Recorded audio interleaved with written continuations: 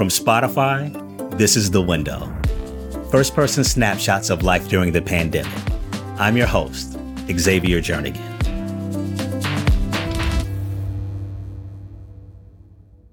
Today, we're going to spend some time with Wilson Tang. For the past decade, he's been running the oldest dim sum restaurant in New York City's Chinatown. Nom Wah Tea Parlor opened its doors 100 years ago. It's one of those places that both tourists and locals line up for.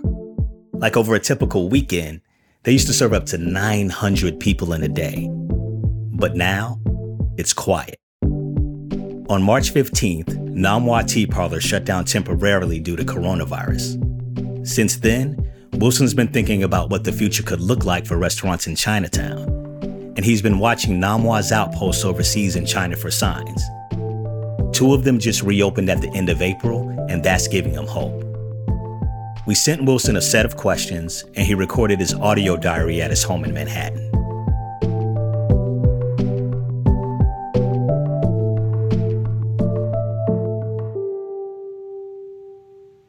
I live with my wife, May, and our 2 children, Ryan and Lucy. Lucy's in kindergarten, and Ryan's in 2nd grade. They actually both take Chinese school on Sundays. My Chinese is not that great anymore, and the schooling that they've taken has surpassed what I already know. And I'm kind of doing the FaceTime with my mom to help them with the characters and writing the strokes of the calligraphy. But the English component, the Monday through Friday, has been okay so far. How did you come to own or work at Nom Wah Tea Parlor? Well, this restaurant has been in my family for quite some time. My uncle, Wally, has been working there since the 50s and eventually buying it from the previous owners in the 70s. In 2010, he finally decided to retire. I was presented this unique opportunity to keep the family restaurant running and to bring it into the next generation. For those of who've never been to Nom Wah Tea Parlor before, you would essentially see a restaurant that looks like a diner. It's very diner-esque with the red booths. The tables have this metal ring around the tabletop that almost looks like a retro 1950s burger joint. And on the walls, I kind of did something that I saw at Cat's Delicatessen. It's just pictures of random people that's been in the restaurant.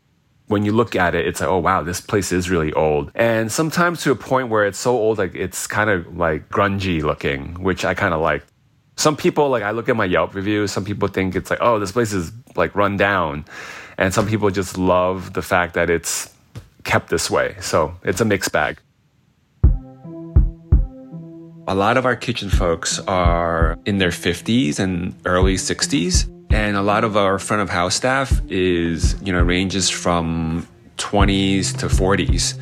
They are primarily Chinese American or first generation immigrants. They are typically traveling from Brooklyn or Bensonhurst and Sunset Park. What are you hearing from your staff when reports of coronavirus were first coming in from China at the beginning of the year? So our staff was actually informed very early on, just hearing the news and from family and friends back home.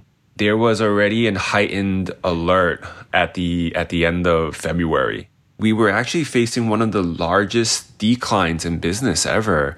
It was just a combination of Sinophobia and xenophobia. People in general were afraid to come to Chinatown because everyone was hearing about this virus from Wuhan.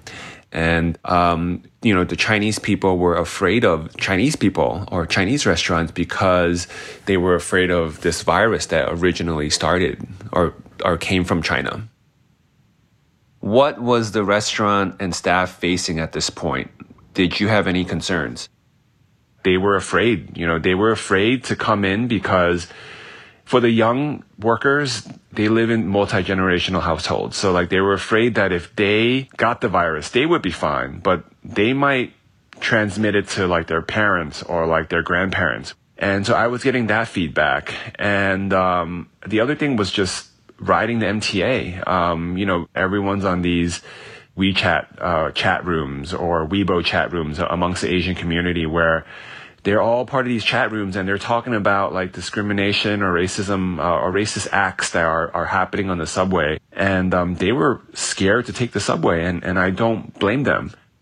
During the early weeks of the pandemic, there was one story that the New York Times ran about the coronavirus, and the lead picture of the article was a picture of the restaurant. And I got so many phone calls and text messages and DMs about that we had to call the New York Times right away to tell them to take that picture off because it is adding to the damage. And, a bunch of people took screenshots of it. And in one instance, someone said that there's an old lady that lives upstairs of Nom Wah that started the coronavirus in Chinatown. And that just kind of blanketed the neighborhood. And other shopkeepers, other business people, from travel agents to like other restaurants, they would come to me to tell me like, hey, people are saying this kind of stuff. I think as immigrants, as Asian Americans, I speak for myself and my community, we work so hard to kind of assimilate into society and to be equal. And one little thing like this really takes us back a couple of steps. You can't really change what's already been said. People can apologize and whatnot. And even like Trump calling this the Chinese virus. I mean, that has damaging effects. And, we have to keep fighting. We have to keep working towards equality and being fair. So even the weekend before the mandated shutdown, we already kind of knew like, hey, all right, this is not worth it. There's lives at risk here. And, even at 50% capacity, we have a 50-person staff at the tea parlor, and it just doesn't make economic sense to run a business with that many employees to do 50% of the business. So we paid out for the rest of that week, and then I instructed everyone to just take unemployment. We have to ride this out. We're constantly looking at the hospitality business in Asia to see how they are reacting. We're basically following their leads with, social distancing in the restaurant. And we're trying to adapt their protocols. Like we're stockpiling masks for our staff. We're thinking about doing dumpling kits. We're doing, outdoor seating scenario to give diners confidence into coming into Chinatown. If they can have a whole block to themselves where they're seating outside, we just have to kind of keep our fingers crossed.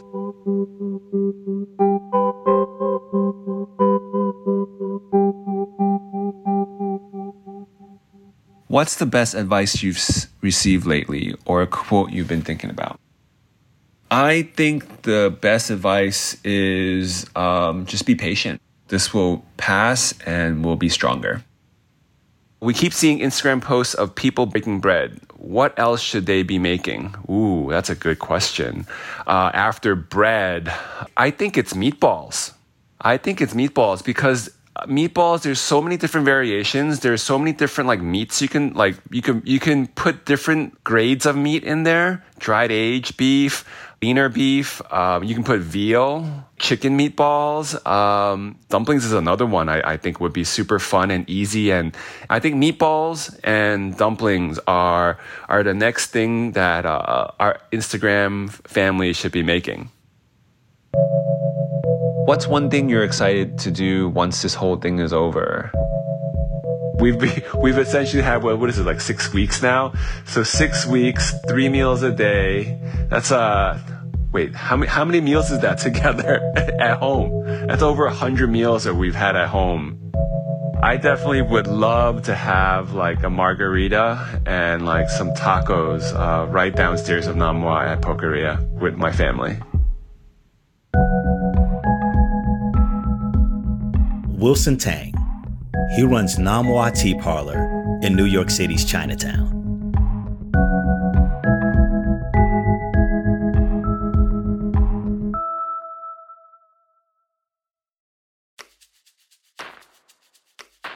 New episodes of The Window drop Wednesdays and Fridays.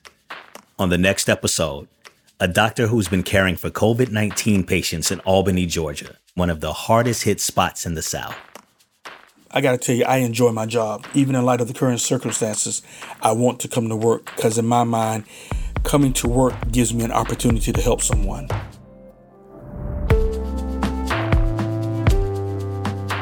The Window is created by Gimlet Projects. This episode was produced by Carrie Ann Thomas. Fact-checking by Max Gibson. Our supervising producer is Caitlin Baguki. Editing by Renita Jablonski and Andrea B. Scott. Mixing and sound design by Catherine Anderson. Music by Catherine Anderson. Our theme song is by Emma Munger. Abby Razika is our executive producer. I'm Xavier Jernigan.